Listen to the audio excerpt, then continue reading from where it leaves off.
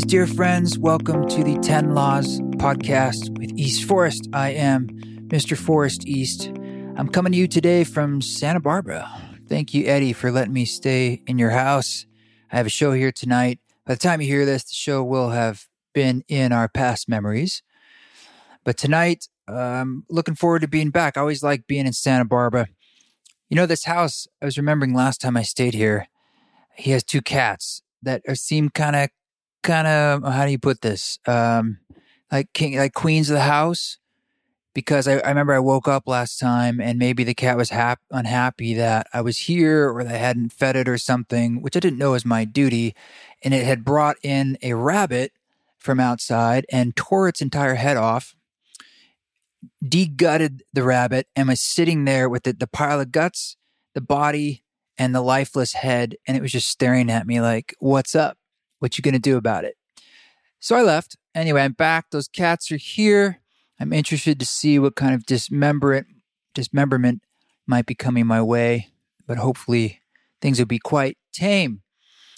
If you are listening to this in a timely manner, I'll be in San Diego really soon on Thursday, June 27th, and you can come to that show. It's back at Trilogy Sanctuary. I believe that's in the La Jolla area. Don't quote me. You can always check all this out at eastforest.org/tour because we're always adding dates.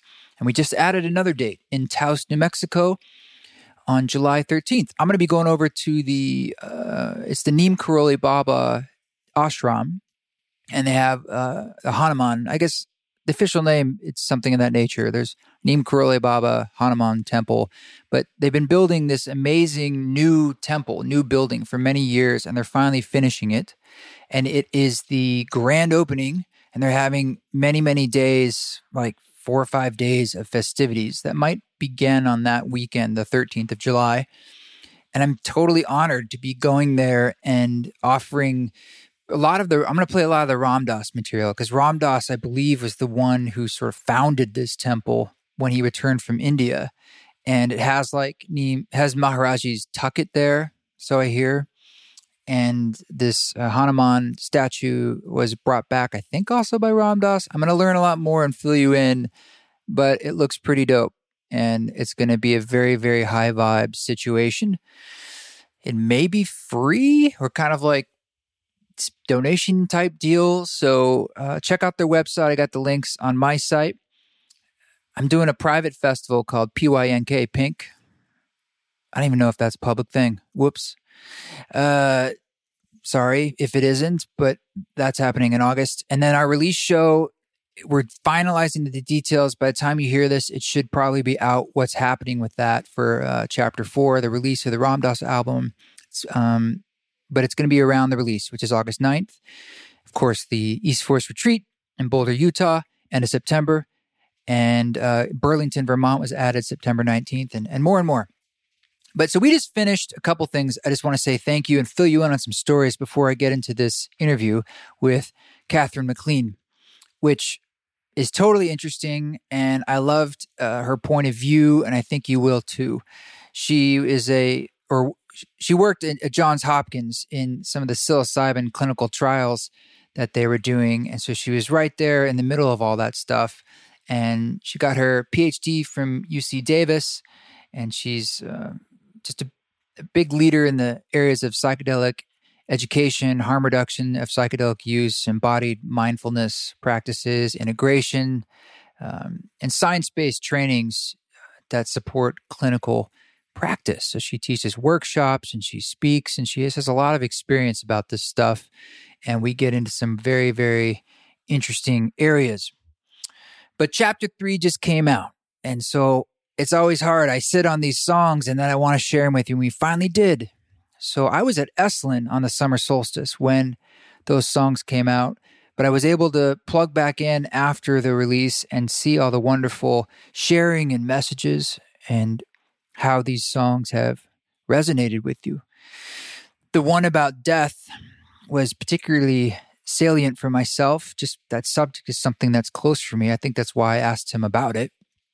And I really love the kind of 80s prophet electroacoustic arpeggiation going on in the background. And I love the strings in it. That's Kylene King playing the strings in the second half. And she also plays the bass guitar, interesting fact, on the same song. Very talented. And of course, we had Stick from Dead Prez on Electronic Sea, which I'm sure for some people, it's like, wow, there's somebody rapping with Ram Dass. And I sang the hook on that one, which is definitely, pushing some limits. But that's what we're here to do, is try to experiment and see how we're passing on these teachings and couching them inside artistic expressions that are new and fresh. So I love that one. Lots of lyrical content in Electronic Sea. And of course, as you know, if you listen to this podcast, it's a subject matter about technology and how we deal with it that's very, very on point for me. And that one's deep too, because what Ram Dass says is nuanced. It was one of the first questions I asked him, if I remember correctly. And I remember we kind of got interrupted in between. And so I wasn't sure if he kind of finished his thought, and listening back to it, I was like, wow, this one's deep. We could have gone into this more, but I'm so happy we have a song at all where Ram Dass is getting into such modern topics like technology and how this affects us and how it creates a sense of individualism and how technology is inside the one too. And of course, the third song, Soul Land, with Laura Bird of the Mynah Birds. And Laura's been super awesome to work with, and I love her voice, and I love what she did with that hook. We collaborated on that, and I just sent her some ideas. She basically sent it back to me, and it was a million times better. As you can hear, it's just fun. It's just fun, summer energy, and I love Ram Dass's exploration of the idea of a soul pod, and just this idea that you're with these sort of soul friends infinitely, and we play all these different roles for one another as a way of deepening our incarnation and growth and love. It's beautiful. It really is. So thanks for sharing. Thanks for diving in. Thanks to Laura and Stick and Ram Dass and everyone who played on these songs. So Chapter 4, which is the final full-length release, is coming out very soon. You will not have to wait as long as you've had to wait in between these other chapters. It's coming out August 9th. So it's barely over a month. So this stuff is happening. We're winding the final corner here, and then it's just sort of a mission of helping and watching and just kind of midwifing this record into the world so that these teachings can become one holistic listening experience. That's how I was designing it from the very beginning, that I hope from start to finish will really take you on a journey of ideas and emotions and heart space that will open some doorways. So that's all coming, and thanks again. Marissa Rada Wepner and I, my partner, were at Esalen this last weekend leading the retreat, and thank you too for those who came out. It was really amazing. We had an amazing group of people. I don't want to get into any specific personal stories, but I did hear some amazing stories of folks. One person who actually started from hearing this podcast, and that led her down a deeper journey into the music and coming to a show and other concepts, and then getting gifted the opportunity to go to the retreat by her mother, who I think passed away. I mean, it's almost too beautiful to contain. And then she's there, and we're just sort of hopefully there just to hold that space for her to say, hey, I'm here to help you have whatever experience you're here to have. And I hope it's beautiful. And it was beautiful. And, when you're there, I'm just coming out of that yesterday. I was talking to Rada about this. I'm really reminded about how vulnerable it is to lead a retreat. You don't need to do this stuff. It'd be easier not to. And I say that because I was reminding myself that to do a workshop or a retreat, at least for me in particular, it's an artistic expression. It's not that we're in search of the way, or this is, the workshops or retreats or even sacred space has to be held in a particular, that there is a particular path that needs to be adhered to. It's a recognition that this is creative at its heart. And in that sense, it's an expression of your own soul and your own self, your own background and your own point of view. And maybe this is obvious, particularly when you listen to music. It's obviously, I think that's what people like about music. When you're hearing a point of view, you're hearing a voice that someone has sort of discovered and developed in themselves at its best. And I think retreats and workshops are the same way. There's many, many ways to skin a cat. And it's important for me to feel I'm standing in a place where I can speak from directness. And I feel like this with the music too. And that's like where there's a certain insulation of the comments and criticism you get, because you realize how tender it is to come from that place. And you need to come from that place of love and support where you can just express and take those risks and recognize that in some ways, anything you say or do is going to be missing the mark in a way, because the mystery is there's no mark to hit. We're only marking around it. We're only celebrating its depth and impossibility, or we're trying to describe that which is ineffable. And so I've just been thinking about that as we're moving into these additional offerings, the retreat in late September in Southern Utah, and whatever workshops or retreats end up getting developed for 2020. And of course, the ceremony concerts that I'm doing now. I've been on tour for almost 4 weeks now, doing ceremony concerts, starting in Seattle and moving my way down to San Diego. And it's been an amazing education about just what I'm speaking about how just when I want to put my finger on something, I realize I can't. And it's an acceptance of that impossibility and how it's always a moving target. And I can never stand in one place and just say, well, this is what it is. Or if I just, I've heard a lot of different opinions too. Some I've solicited and some I haven't. And they're very different. Some people who want more of this, the other person wants less of that. Or some people think it would have been great, if I had this color in it. And then the other person wants the exact opposite. And it just goes to show me, it's like, there's nothing worse than pandering. And what's really important is that we're all standing from a place where we're doing our best to humbly speak from our own truth with the recognition that you're never going to please everybody. As a matter of fact, we know that's impossible. But even if you try, then you're almost doing harm, because then you're really just glossing over the complexities of what it means to be alive, and what it means to make art, and what it means to be creative. So on that note, I love the independent spirit of Catherine McLean, and she definitely has her own point of view. And I'm happy that I could just be in conversation to witness and to listen, and to not always interject what mine is. And by the way, this preamble has nothing to do with Catherine. She and I talked several weeks ago. This is just about where I've been out on the road. And I thought this conversation was timely because essentially all this stuff about psychedelics and psilocybin too is about freedom of consciousness and the ability to explore an infinite depth that is you.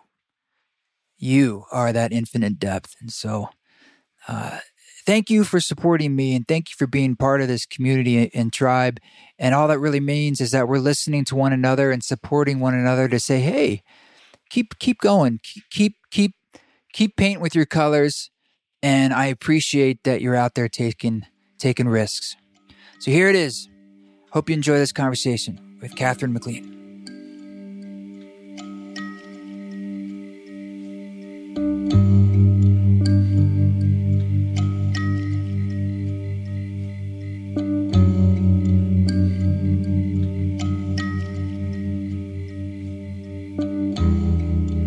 Well, I'm glad we could finally put this together.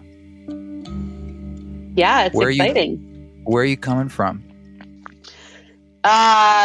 This lifetime, or sometimes physically. Physically, I'm in Fairfield County, Connecticut, on a organic cattle beef farm, and It's called Happy Acres. And it's one of those weird portals that I was drawn to a number of years ago. It's been amazing and also super challenging. And it's my home for the rest of this year. And kind of on the scanning the world to see geographically where I'm going to end up next in which next portal. Are you like actively doing farming there, or My what's husband is your a role farmer. there? Yeah, my husband's a Nice. farmer. He's managing 90 acres of mostly pasture and a little bit of woods. We've got 50 something cows. We used to have some chickens, about 15 goats. There's an awesome vegetable garden that's being managed by two other awesome psychedelic people. So it's like our own bizarre liberal oasis in the middle of conservative, wealthy Connecticut. Yeah, well, that sounds like it would keep you busy. I'm not directly involved with farming where I am, but I'm sort of in that world. We've got some cattle ranching going on, and there's a very large. I mean, it's technically a garden, but it's probably like almost almost an acre that furnishes a restaurant. You know, my neighbors are farmers market. It's only 200 people here, but you know, it's a pretty tight community, especially in the summertime for our food sources. Whether it's the person who makes the yogurt or the person who does the tomatoes, or you know, that kind of thing. Yeah, I mean, and this, I think what seems like a nice lifestyle choice right now may become the thing that determines whether people survive these upcoming, huge shifts that we're going to see climate wise. Yeah, that's a good point. It kind of leads into a question I had for you. I was just at the Awaken Futures conference in San Francisco. I Oh, saw you your were? name pop Yeah. up. Yeah, so I performed there and did a little bit of presenting, and you know, something that kind of came up sort of as a theme is this idea that we're on a precipice as a civilization, and just this idea that we might, you know, we might not make it. And Yeah. there are people there who are putting forth the idea that psychedelics, sort of in a Terence McKenna idea, are something that is actually probably quite necessary to kind of get us from A to B and cross the divide in a fast way, or given the challenges that we face. Hmm. And it's something like that's an idea that I used to kind of hold more back in my early days, like 10 years ago when I was first learning about a lot of this stuff. Particularly, I listened to a lot of, I remember Terence McKenna talks way back, like on the psychedelic salon and all that Hmm. kind of stuff. But that idea has shifted from me a bit. And I don't know if that's because I got jaded or if I just lost touch with that. It's not that my own personal process with the power of psychedelics, it just became so personal for me that I kind of forgot about this idea that like, maybe, you know, what is the role?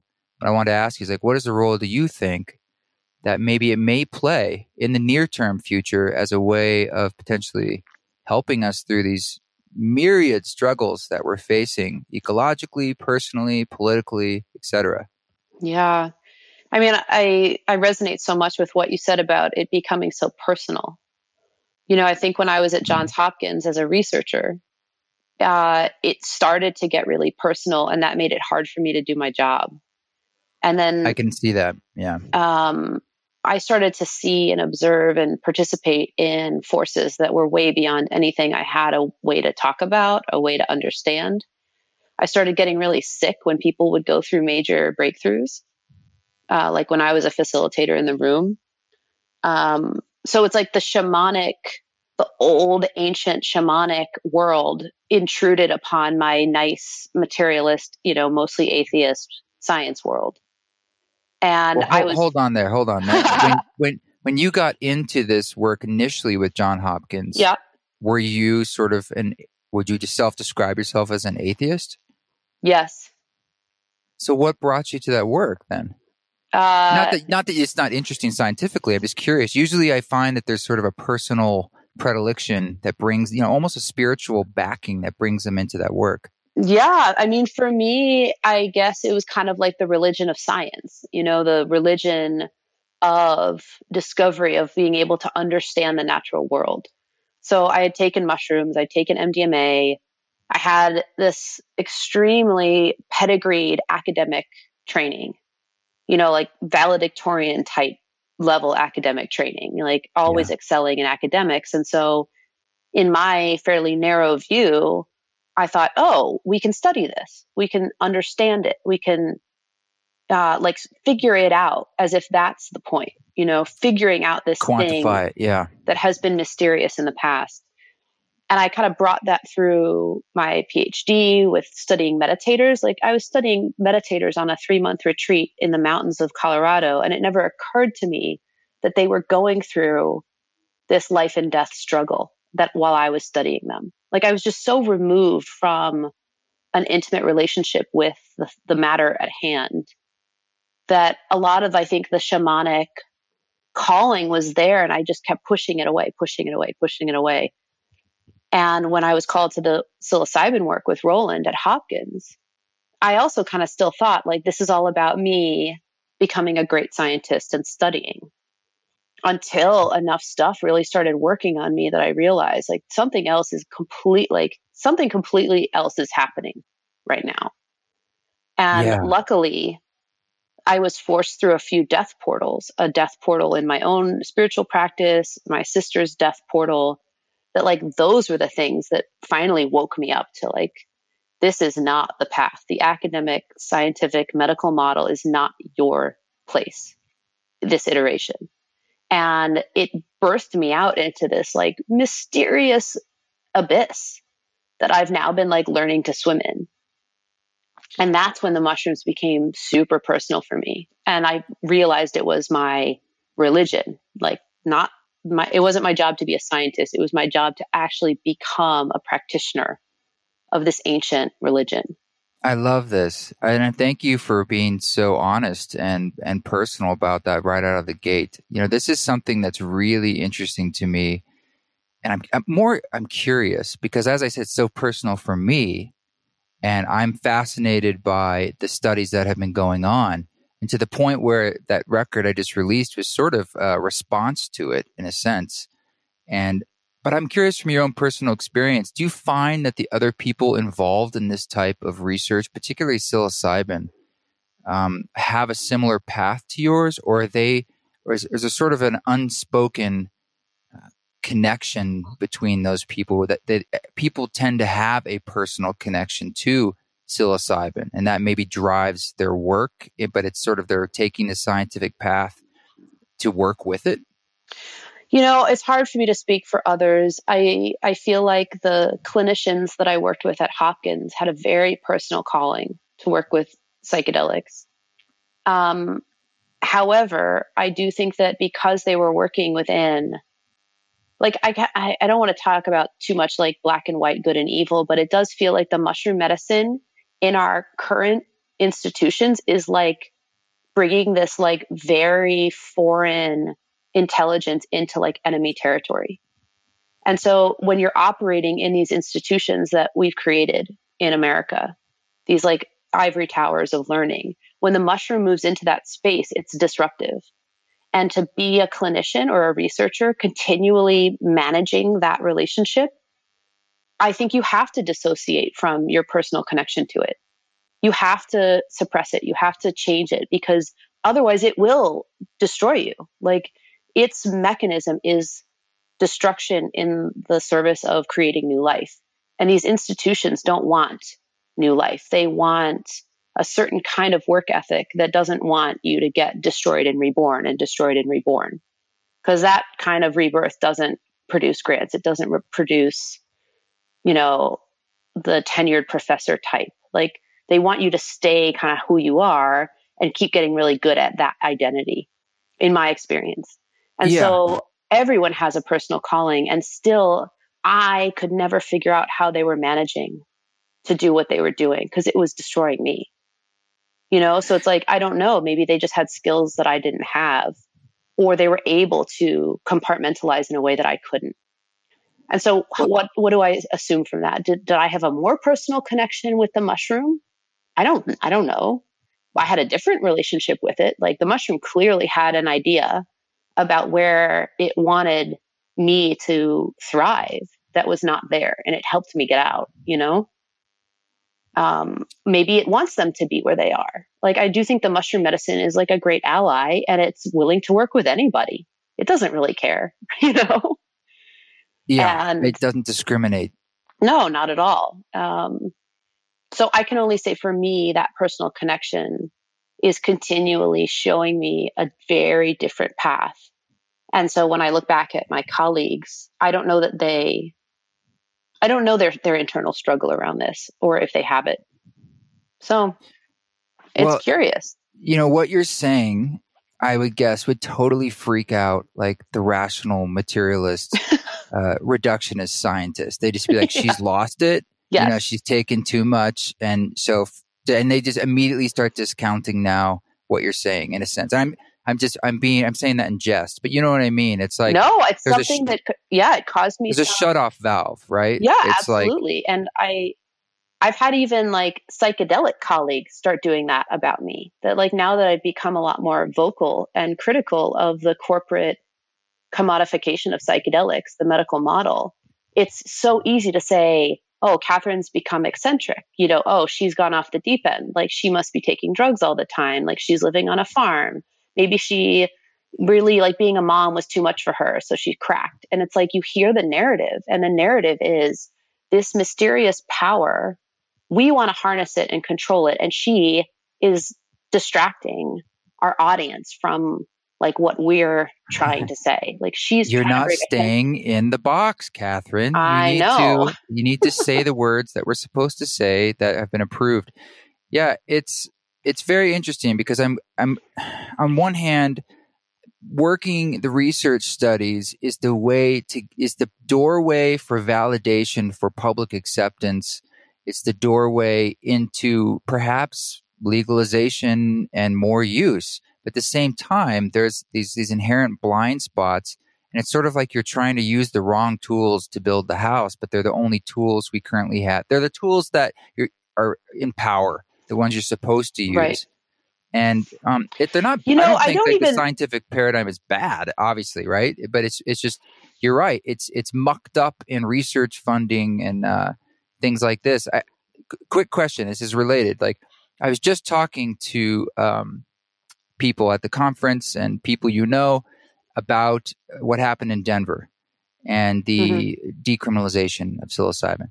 And then we know there's companies like Compass Pathways and Usonia who are working to produce psilocybin. And I heard that Usonia was not for this measure because in their eyes, this is what I heard, they see this as going to make the sort of the funding dry up, and we need to stay with the traditional model, and people are going to get out there, and it's going to be almost like too much loosey-goosey excitement, and the FDA will get freaked out and not allow the funding. And they're like, let's stay on the course, stay on the path.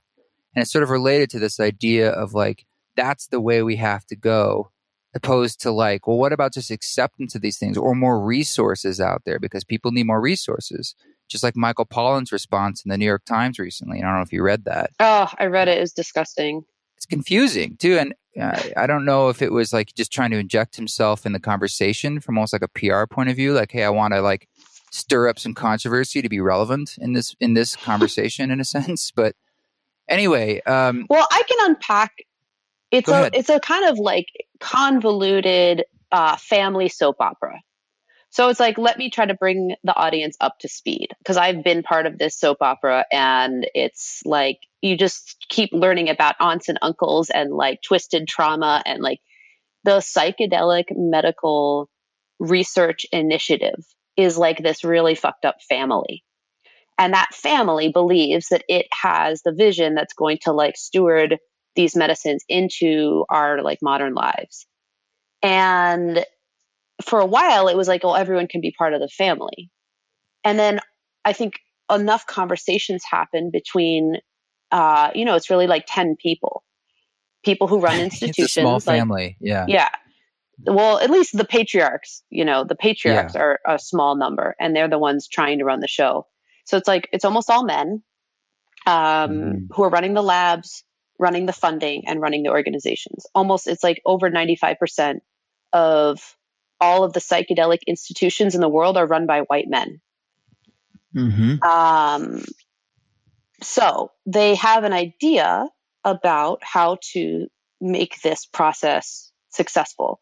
And they're extremely resistant to attacks to that idea. And it's become kind of more and more narrow as you go along. So it used to be like, oh, we're going to reschedule MDMA through this process of clinical trials. And now it's like, well, we might reschedule one form of MDMA that's manufactured by the people that we have the exclusive contract with for 6 years. And then maybe the MDMA that everyone wants to use will become more available. So you're like, wait a second, that's a lot different than what I was hearing 10 years ago when I gave $50 to MAPS. And you're starting to realize that this is a lot more about controlling the narrative and controlling the distribution of a drug. It's just like if you're the only drug dealer in town, I mean, you're going to get really protective over that product. And so we've got just a couple players and a handful of wealthy people funding all of the research and all of the other initiatives related to the medical model. So then you got the mushrooms in Denver. And I'm like cheering this on because I'm like, this is the disruptive power of the mushroom. Like people have no clue what you are trying to control. And I don't say that to be like, oh, it's a conspiracy. It's not. It's just the mushroom intelligence does not work the way you think it does. It works by disrupting and giving new birth, like cleaning up the toxic shit and creating new life, supporting the ecosystem. It is on the side of Mother Earth. It's on the side of human beings as animals. It's not on the side of money. It's not on the side of these like corporate initiatives. It'll work with you to a point, and then it will totally flip it. It will make you think you've got everything under control and you're just looking at the finish line, and then something will come in from the side. And that's the mushroom medicine. That's the trickster. And so it's so fun for me to see them scrambling now, because it's like you thought you could control something that's not controllable. And on top of that, it's not even the best way for it to work. So let's take an example. I mean, the way that mushrooms have helped me has nothing to do with what it's being studied for. And they want to kind of pitch it as this depression medicine. But like, maybe that's not even the best application for psilocybin. Like, should we be going to some Mazatec shaman and saying, hey, given our Western model, like, how do you think the mushrooms might work for us? Like, what's the best way to study them? Like, what's the best science that we could be doing to maximize the potential for our success? And the shamans might have an answer. But instead, they've just decided we are depressed. Like, everyone is suffering in our world in a certain way. So we're going to use this powerful medicine for our problems. And I think it's like it's even worse than a blind spot. It's like they're starting from the completely wrong assumption. And do you think it's mutually exclusive though? Because it's sort of like it could be a both and. You know, we could be studying all these things at once. Right. Mushrooms have obviously it's sort of a broad spectrum of. It's sort of a holistic approach anyway, as we know with mushrooms. They're sort of saying, well, does it help depression? But obviously it's helping probably many things at once. And a lot of that's from the psycho-spiritual aspect of it, which is difficult to study. You know, it's like, that's what helps you not be depressed. Right. Certainly mushrooms have helped some people cure their depression, for sure. And they've helped people like me give birth to my children. Like, what is that medicine? Mm-hmm. Sometimes they make trauma worse, and sometimes they make trauma better. Mm-hmm. They seem to really help people with chronic headaches that are so bad they want to kill themselves because the pain is so excruciating and unbearable. What's that medicine? And so it would be lovely if we could ask all these questions, but the questions that are being asked are being determined by this handful of patriarchs. And that's where it matters that what's happening in the psychedelic world is a mirror of what's happening on the global scale. We have this extremely small number of people running a small number of corporations that are destroying life on Earth for everyone else. And it's happening within the psychedelic world. It's just they feel like they're doing good. And so the blind spot is like, no, you are a mirror of this bigger thing. And when we say that this mushroom medicine is for all of us, we mean it. We don't want to get a prescription and go to your doctor in your clinic that is so scary for so many people to even show up to. And they don't have insurance, and they're never going to be able to afford your prices. And this is something that already grows naturally. We could teach everyone on Earth how to grow their own mushrooms with the amount of money that they're spending on these clinical trials. Like, if they really actually wanted to bring this medicine to everyone quickly and safely, we would be teaching every single person how to do it safely. We wouldn't be trying to make it a clinical, a kind of controlled clinical medicine. And when I share these ideas with my colleagues, it just sounds like crazy talk, because when you're in the institution and you're only talking to people who benefit from the institution, the outside, it's just like you get this like brain warp where you believe that reality is only one way. And then you step outside of that and you realize like, oh, reality is all these different ways. What's fascinating about that is let's say on the far end of the reductionist point of view would be like Richard Dawkins. And then you're bringing into this scientific system, as you said, something that's so non-rational and non-linear and spiritual and all these things with mushrooms. And they're trying to sort of work with it and make sense of it inside that system. And as you're saying, the system itself is part of this larger system that is broken and outdated and inherently hurting the planet and therefore us, and wants to be changed. So, I mean, definitely what you're saying is by definition radical and almost like anarchy in a sense, but doesn't mean that it's not true. I'm just sort of, to play devil's advocate, I'm wondering, I'm always interested in how we connect the dots from where we get from this place of brokenness that we are in as a society today into our future. And yeah, I would agree. I would agree. It is our birthright to explore our consciousness and our hearts, and these things grow right there on the earth, and we should be able to do what we want. And why not be giving skills to people, which happens, right? This is sort of an upward battle because there's a lot of information out there. There's a lot of everything out there these days. And I would even say the album I just released is a way of giving skills for positive experiences, that it's there tools for people to use, whether it's in the research study or whether it's you in your own private life. And these things are happening, right? So, and I feel like the systems that are working with these substances, I don't know. I mean, it's sort of at snail's pace in a lot of ways compared to everything else going on. It's sort of, do you see it like inherently as a problem, or is it sort of like, well, let's just let it all happen? Well, here's what, I think, yes, your album is medicine. It's reaching people who need to understand how music supports an experience. That is absolutely necessary.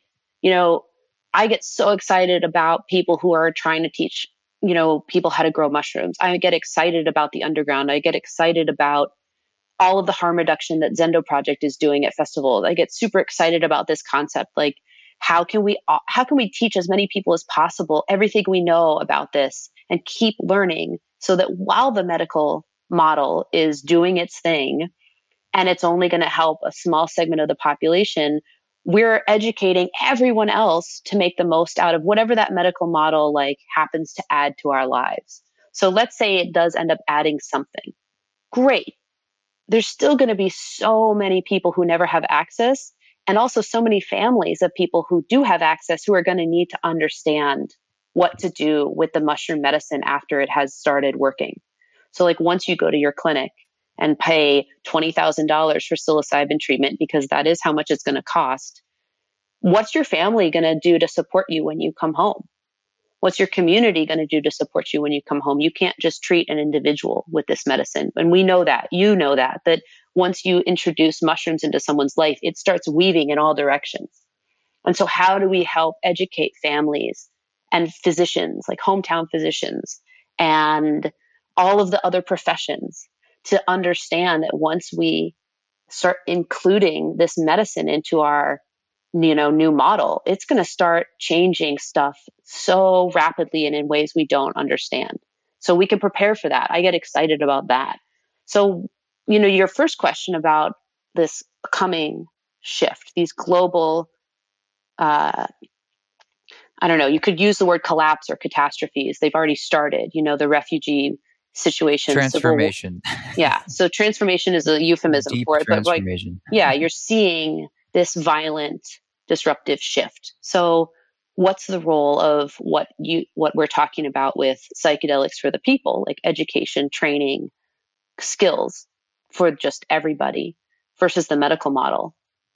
I would say if things were kind of great and we weren't facing the sense of urgency on the planet Sure, take whatever time you want. Take $40 million and develop psilocybin into a medicine for depression. But we don't have the time to waste on that model. They can keep doing it, but I think it's foolhardy.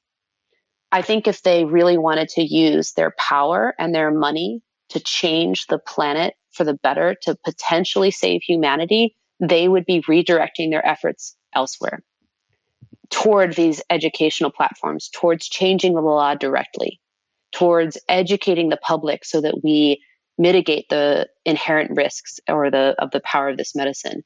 I would, if I were the person who just got $40 million to run a clinical trial, and I'm hearing about the climate scientists saying maybe 5 years, maybe 10 until global catastrophe. I mean, what good is your medical clinic going to be and your proprietary capsule? So it is a contextual answer. It's like we're at a point in history where we can't fuck around anymore. I would be happy to be wrong. Like if we're all kind of hunky dory in 100 years and they're like, hey, look, we got medical clinics. They're doing great. We got, universal health care. We got awesome leadership in American politics. We've kind of made these big shifts. Like we got people living on Mars. Catherine was so wrong about that mushroom medicine. Great. Because that's awesome for humanity. It's awesome for the earth. And I can't ignore what the climate scientists are actually saying and the reality of the refugee civil war problem that's already happening.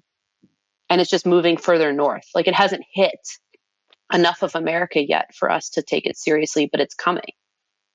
Well, unfortunately, the way most change happens in our lives is through big experiences, near-death experiences, bankruptcy, divorce, and or these sorts of collapse, and they force, in a way, change in our own psyche. And we do see that being mirrored as a civilization. And I want the least amount of suffering we can have for people and animals and the planet itself. Yet, most likely, we need to be pushed a bit, and we're being pushed quite dramatically. Mm-hmm. And if I've learned anything personally from the mushrooms, it's one that I don't fully understand all that's going on, and I certainly don't pretend to understand what's going on with the mushrooms. But I also I sense in my own life that it sort of has this larger force and paradigm that's reflective of everything going on. It's sort of like this. There's an energy moving through that sort of has to move through the way it's moving through. That doesn't make it right or better, and it doesn't absolve us of personal choice. But at the same time, well, this is right. Yeah, there's a level of trust. This is where I think you find the way in which you will be able to, live and die in peace. So for you, creating this musical medicine that accompanies the mushroom experience feels to me like that will help you live and die in peace, knowing everything we know about what's happening now. For me, continuing to interface with the clinical medical model will not create more peace in my life, and it won't help me die in peace, because it feels like it's not honoring my relationship with how I understand this medicine to work.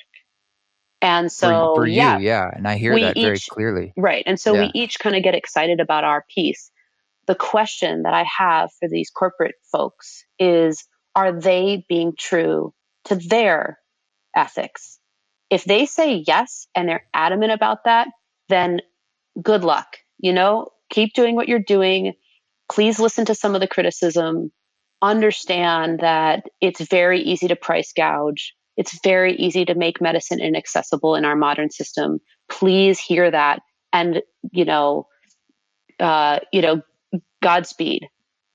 I don't know how many of them can say adamantly, yes, this is aligned with my ethics. It's aligned with my deepest values. I know that this is what my role is. And that's just the question that I think we should be asking the leaders in this movement. Yeah, and it's a wonderful litmus test for all of us all the time. I mean, I find this kind of stuff just like running a business, quote unquote, East Forest, where it's based in spirituality more or less, but it's a business. Like I'm trying to make a living and pay rent and you're doing things in a capitalist world. And it is a constant rechecking in with yourself, because you sort of, as with all things in life, you fall in, you fall out, you fall in, you fall out. And I'm sure with these folks, I mean, everyone's different, but for some of them, I think they probably have moments where they feel conflicted or more tapped in with it, and moments where they're quite lost and they don't even know they're lost. And they're just sort of lost in maybe the ego of, like you said, a new paper or a new grant coming in, or their own validation in this process, or they're just inside a system that's so tight in itself of just sort of the scientific research and that world itself. Like you said, it's a religion of its own. It's a culture. And inside that culture, just like any culture, it's not like that's a bad one and others, there's many, there's infinite. And we all get kind of lost in our own identities that way. And that's what's wonderful about, that's why I was kind of initially asking you how much these folks are personally involved with the actual medicine itself, because I feel like that would dissolve a lot of it, right? It's like, yeah, it's a great question. Do they journey themselves? I mean, it's like, I always joked with Roland that the first rule of Fight Club is you don't talk about Fight Club. Yeah. And that was my impression when I first entered this world, is like, wow, everyone's doing these drugs, but everyone's pretending they're not doing these drugs. Yeah, and right. I'm being told I have to say I'm not doing these drugs, but I'm like, it was this weird, this just like I said, brain warp. Like, don't think what you're thinking. Don't talk about what you're experiencing. Don't say what you're observing. And it creates a split. I think it creates a split in identity, and it creates a split in who you really are and like your role. And so I've always wondered, how is it possible to have psychedelic experiences and not fundamentally change? I mean, that's my whole research at Hopkins was showing that people change dramatically overnight. They become much more open-minded. They pick new vocations. They end relationships. They begin relationships. They make these just like amazing shifts. And yet, for the folks who are leading our movement, at least the scientific medical funder folks, they don't seem to be changing in the way that I'm seeing the possibility for change when psychedelics are applied in a very open, curious, compassionate space. They're scared. Are they using the drugs differently than everyone else? Are they not using them? Or it's like Leary was the one who talked about ego trips. And it's like, you can take a high dose of acid and amplify everything you already believe and stick with that, or you can have an ego dissolving experience. And I think that's just two examples. Then there are even other, what I'm more interested in is like, forget the ego. Like, what about these experiences that show you all of the ways that you're connected with nature and forces like beyond these little ideas about our personality and our like ego structure? But I just wonder how many people are on an ego trip. And I ask myself this question all the time. And the funny thing is with the mushrooms, like at some point they just said, hey, you're not really actually supposed to be ingesting us at the moment. You're like a mom. And that's why these experiences are unpleasant for you, no matter how little you take. And I was like, oh, thanks. And then it's like, it released me, because that medicine doesn't require this continual ingesting to like amplify your ideas. Like it once you've established the relationship, you can keep asking questions and you'll learn and you'll move and you'll change. And like, that's the coolest thing. The mushrooms aren't like trying to keep you in servitude. Like, oh, you got to keep coming back for the extra hit, like you got to take the high dose. Something we see in ceremony of like, even of all kinds of ceremony, Lakota sweat lodges, for instance. I mean, you're always in the river. And once you're in it, right? Yeah. And it's a way of saying like, it's just sort of recontextualizing your life into a spiritual context all the time. And that's sort of what makes life richer. It gives it more depth and meaning when you feel less separate and you can tap into these sorts of energies that are you too. It's sort of, amplifying and increasing the sense of what it means to be you and seeing that in others and seeing that in the earth. And it's a sense of inclusiveness. And I do think that that is inherent in the process, but every soul has their own journey. And I see people diving into this space and they're at where they're at, and they get out of it what they're going to get out of it in that moment. For some people, it is so personal, going back to the beginning of this conversation. And it is so ineffable in a way that I never try to control that. I'm just sort of witnessing people getting what they're getting out of it. You can help and you can provide skills and counsel to them. But at the same time, there does seem to be a strange perfection to it. It's like everyone gets what they sort of need, even when that's challenging. God knows I've had some challenging experiences in my life, and they're confusing. And it's called the mystery for a reason. And we're just down here sort of doing our best. It's crazy. As you were saying that, I'm literally looking out my window and I saw like this coyote or something just like sauntering across the pasture. I've never seen that in broad daylight. And I'm like, hello, like, here it is. Like, trickster. The right. trickster. Yeah. I'm even looking like, that perfectly summarizes it, really. Because it's sort of saying like, hey guys, quit trying to put your finger on it all, because I'm just going to like, there's a playfulness to it that is sacred and profane. Yeah. And I can't understand it. It's like teaching my dog how to understand something in my octave of consciousness. It's like he can sense it, but can't fully ever like understand it in the way that I think I understand it. And the mystery is talking to us and reflecting that to us, I feel, through the mushroom, through these layers of consciousness and who knows what. And there is a message in there. That's why it's speaking in rich metaphor and feeling, because it's trying to relay concepts that are far beyond the dualistic nature of our mind. And it speaks that heart language. And that's why when science tries to put their finger on it, it's almost impossible. And they're just sort of dancing around the edges. And I personally don't think that's a bad thing, but I also am completely in agreement with you that it's sort of a fool's errand. I just feel like that's the errand we're on in this, not just the scientific one, but this whole world. It's sort of radically shifting and in this gyration in something that we can't see what's outside the birth canal because we're in it. And we're also in it. We can't control these muscle convulsions going on, pushing us out. It is happening. Mm-hmm. And it's probably generational.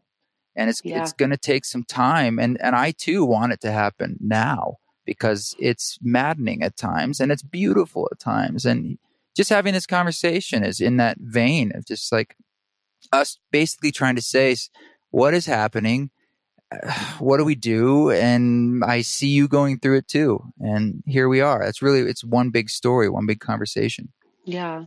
And so, when you I think so many people who have taken psychedelics resonate with what we're sharing. And we may agree or disagree about the right path forward, but at least we're open to having the conversation.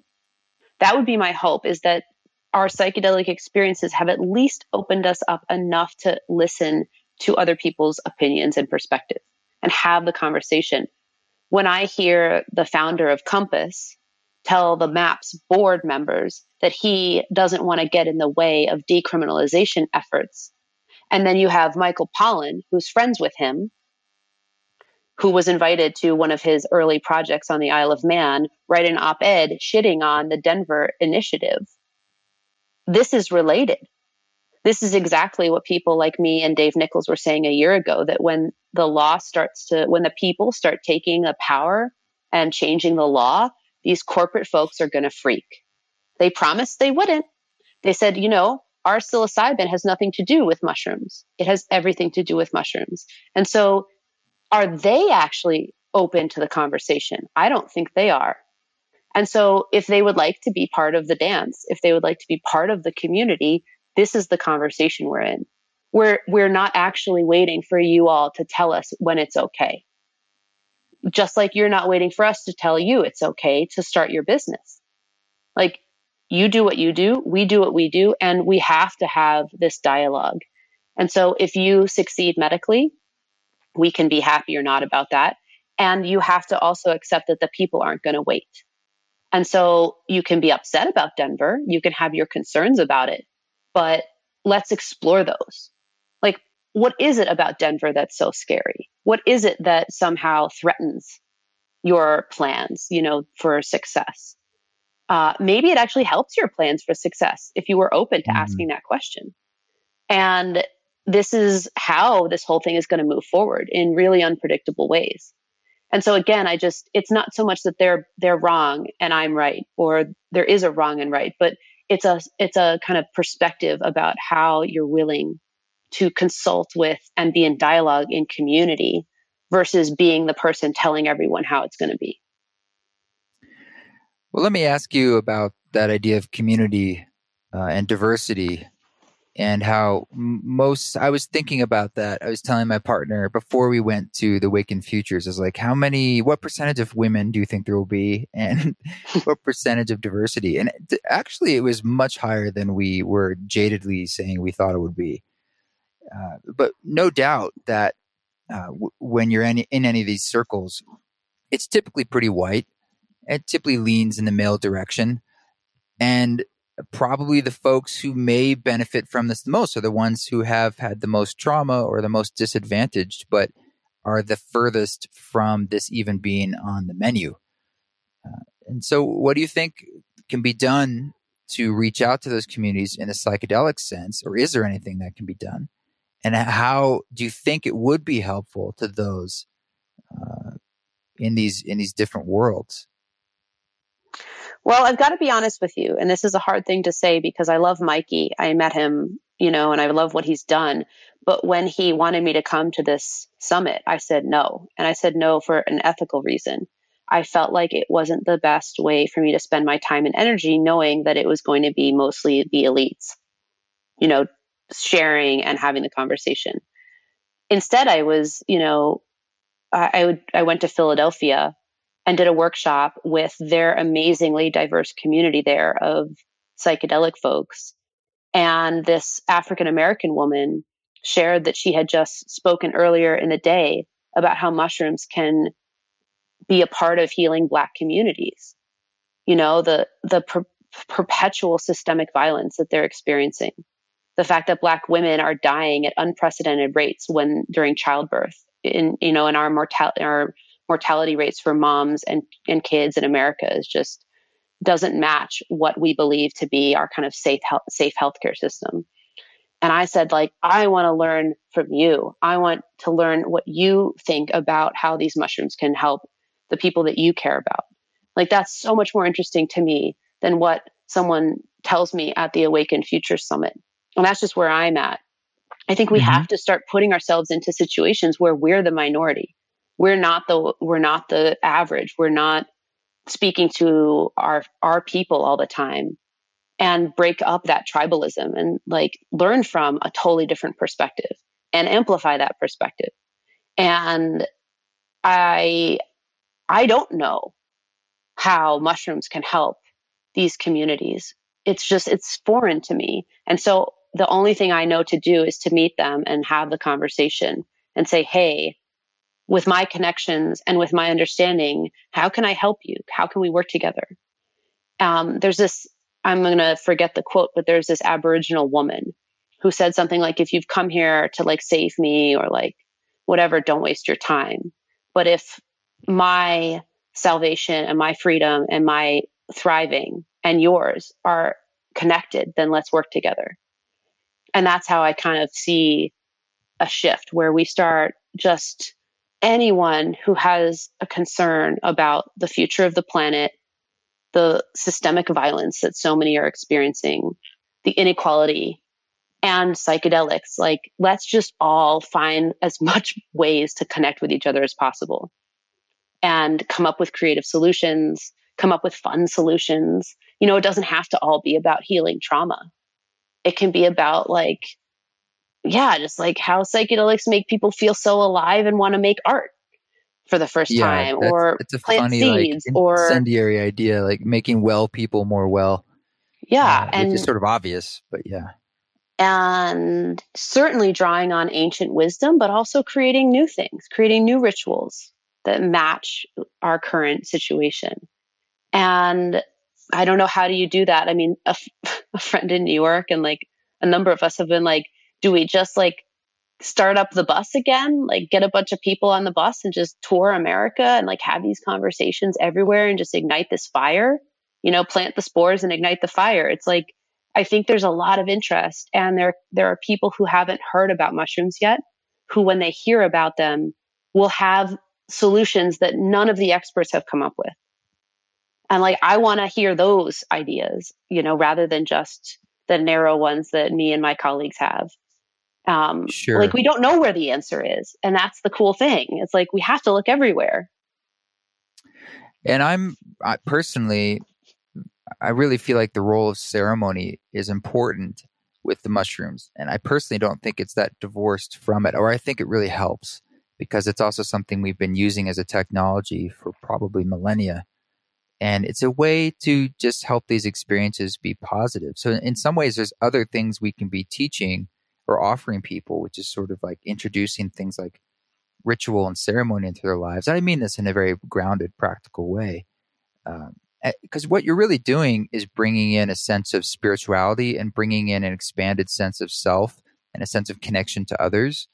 The mushrooms are part of that experience, and it's a felt experience. And people can't argue with felt experiences. It's just they have what they have. It's not something I'm telling you or an idea. And so really we're all the different ways, the ancillary ways that we give people tools to support. I mean, you do see it happening with like, say, the yoga movement or even the organic movement or the wellness business that's billions of dollars going around. It's the hunger that people have for that connection to themselves and others, however misguided it might be. It's a symptom of the times. Mm-hmm. And mushrooms are definitely part of that, as are other psychedelic substances. And they have been. It's just coming back in full force because, as you said, there's some powerful shit going on. And so the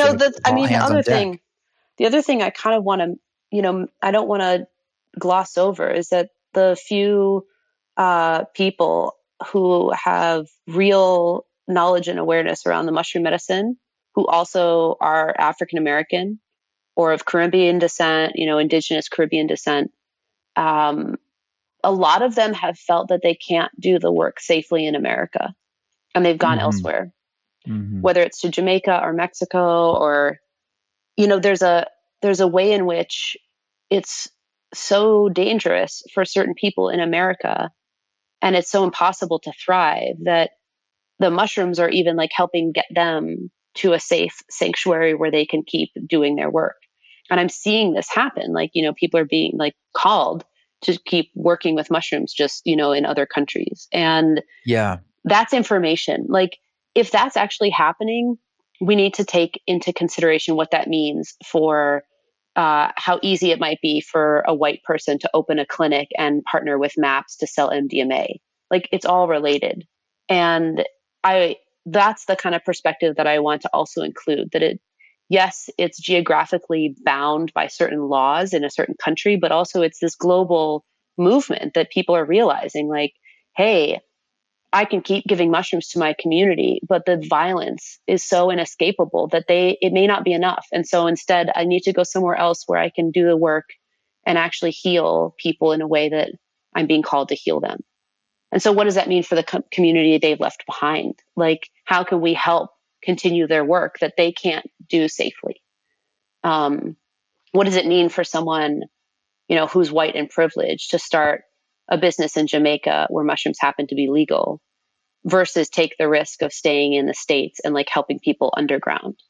Like, what's the calling there ethically? So it's like, it's a personal question, but it's also this socio-political question. And this is why I think it has way more to do with the public than it has to do with these like medical approaches.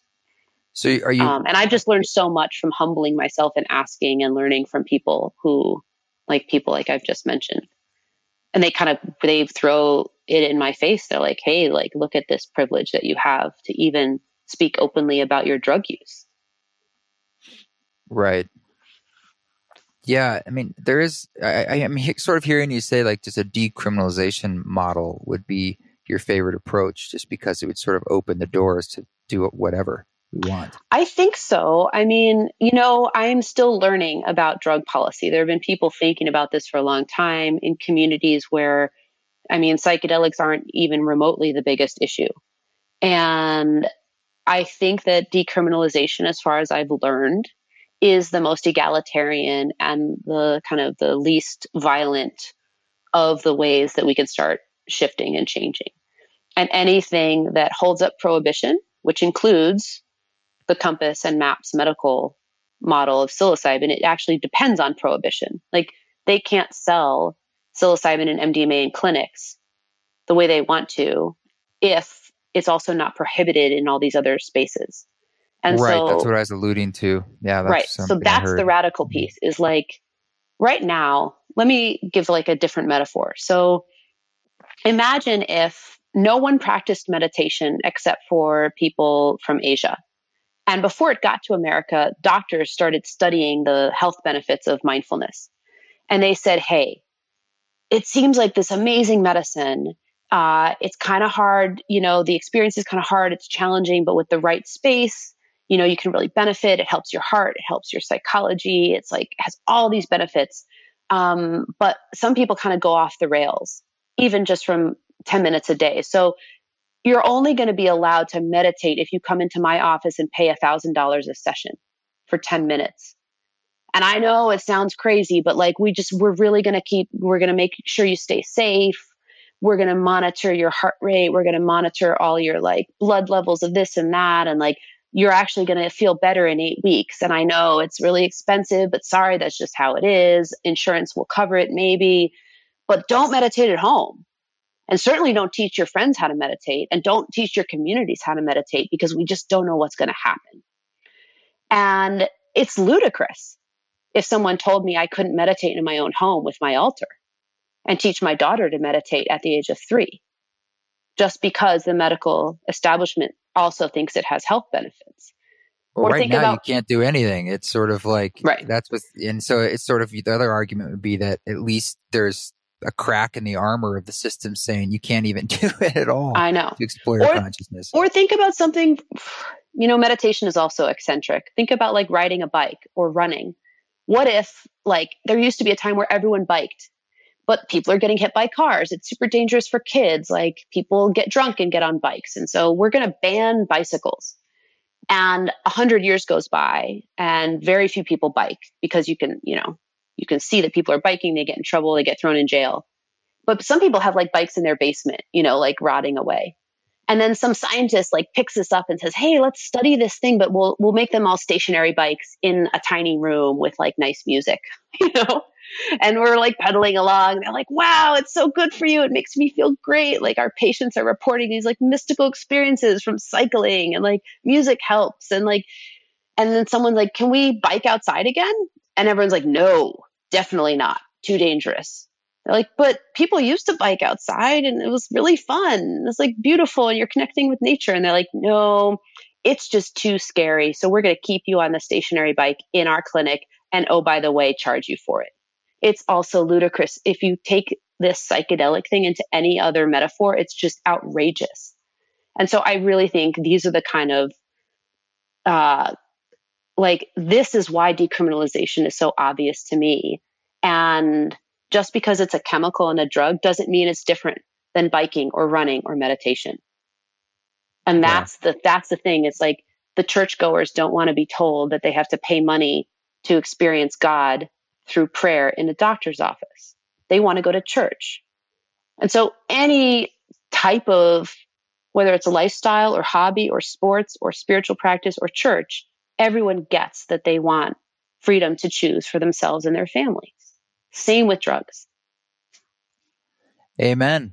Sorry, I just like, wow, that was like really intense for me. I just like, this is what I do. I sit on my farm with my kids and think about this stuff. And it's like, it becomes more and more clear the more I feel it. And I meet people who they need it now, they need the understanding and the freedom and the education and the access now. not when Yeah. Michael Pollan and his buddies and the researchers decide it's okay. Well, sometimes there are folks out there sort of being disruptive inside the system and disruptive outside the system. And we all just need to bring a little more love into it and compassion and trust. And, maybe just to sort of wrap up our conversation, you could let me know.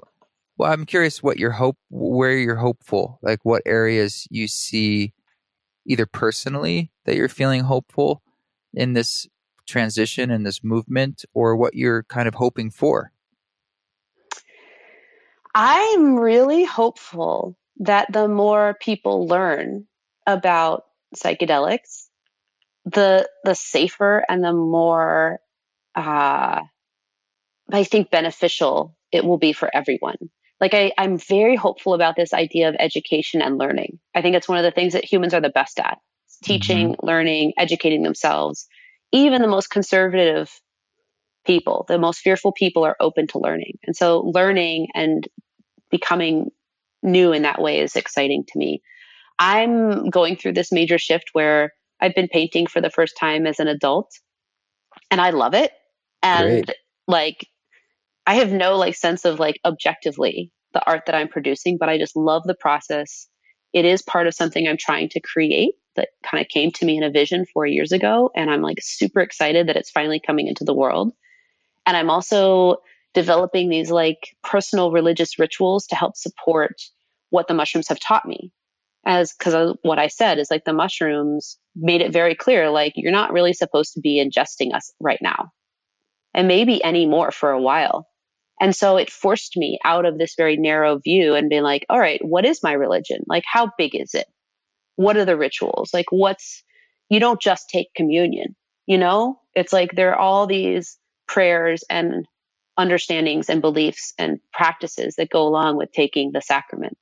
And so I'm now working with some really cool new rituals, and it's really enlivening for me and super creative. And so thank God, I'm no longer working for the kind of clinical corporate structure. It still enrages me. But yeah, well, I can feel the fire and feel that response, and it's understandable. And I also am really happy to hear about sort of your reconnection to a personal creative process, because that's something I talk about a lot. Yeah, and on this I just podcast. No, it's so fun. And for people who are musicians and artists, when I say this, they're yeah. And I'm well, sorry, what hasn't been my world. Now I'm finally starting to understand the world of artists and musicians, even the littlest bit. It's super fun. So yeah, it's what makes us unique. It's one of the things, is our ability to create and be creative. And yeah, it's also, I think, another doorway into personal self-worth and happiness. You can do it in so many different ways. It doesn't have to be traditional things like painting or music, which maybe seem hard to people, but we're creative in how we cook, and even in some conversations and how we give to people. But it really seems to bring us to life. And it's sad that we push that aside as adults. And there's been, there's some psychedelic things out there with breath work and stuff that integrate in artwork at the end. And I think that's just a really interesting way of tapping into other parts of our psyche beyond just our intellect. yeah, and letting something be expressed through that and exercised through that. That there's something there. And so, I don't know. I'm just glad we're even having all these conversations, and that there are summits, and that they sell out, and people are just want information, and they want, there's definitely something happening. There's definitely a wave of energy. And I think it's important, all these different ideas and the questions that you're positing. And so I just want to thank you for having that fire, and for having your opinions and sharing them, because I think that's what's needed. Well, thank you. And I'm always grateful to speak with someone who understands the really grand, whatever this is that's happening, not knows it, but understands the mechanism, understands all of these relationships, and it feels like to have folks like you entering the larger awareness of what is being transmitted. Like, so many people will get excited because there's an album, or like a playlist that weren't excited before. It's like, oh, music for mushrooms, like, awesome. And it's just like, this is what we need. We need like all of the creative solutions possible. And it's just like super exciting. So thank you for devoting so much of your time and energy to creating that medicine for people. It makes me so excited that I have more to share. Yeah, well, I'd be happy to have another conversation sometimes. I tend to keep these around an hour because I usually blather as an intro and then I play music as an outro, and the next thing you know, it's a 2-hour podcast. But it's a continued conversation. So if you ever want to dive into more, and I'd be happy to do that sometime. Awesome. Cool. Well, how do folks find you and dive into some more of offerings? I got kind of overwhelmed by personal requests. Kind of thanks to the popularity of Pollen's book. People read my name and then think that I'm going to hook them up with mushrooms, or like there's some kind of like secret wisdom that I can, impart in an hour. And it became so stressful for me physically and mentally that I've realized that I'm going to redirect my energy to more like online educational content for a time. And so that's kind of an exciting new avenue that I'm exploring. And so if people sign up, I have a newsletter. It kind of comes out a little bit randomly, but it's called Mystical Monday. And if you go to my website, catherinemclean.org, I'm always adding resources there for people. And if I happen to have an in-person talk or workshop, it goes up on the splash page. And if there becomes something that's more of an online offering, it's definitely going to come through that website and the newsletter. And I don't know, I find like the newsletter isn't, every few months, it's not that annoying. And so some people unsubscribe, but it's not like going to bombard you every week with my opinions. So it's kind of a cool way to stay connected with my particular corner of the world. And yeah, I always, people email me, and sometimes there's like that mystical spark and it creates something really amazing. So you may not hear back if you email me, which is why I took my email down from my website. But if you happen to want to connect with me, reach out, and like, who knows? I think if it's meant to be, it's meant to be. So that's my somewhat vague answer of how to get in touch with me. All right. Well, thank you for chatting. I'll put that link in the show notes and maybe again. But for now, folks, please do not email us and ask us for mushrooms. We don't have them. We will not give them to you. And signing off for now.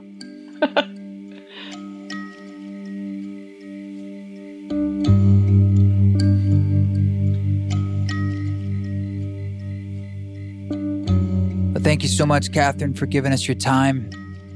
I love being able to get into conversation with people and to just dive in and see other viewpoints and other points of just other ways of being and living, and everyone's experience. It just makes mine so much richer.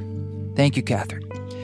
This music you are hearing in the background is an edited version of the song Always from Music to Mushrooms, a soundtrack for the psychedelic practitioner. There will be probably in early 2020 a edited version of that album that will come out on vinyl called Spores, tentatively. But that's what you're hearing in the background, so it's a little bit of a sneak peek at that.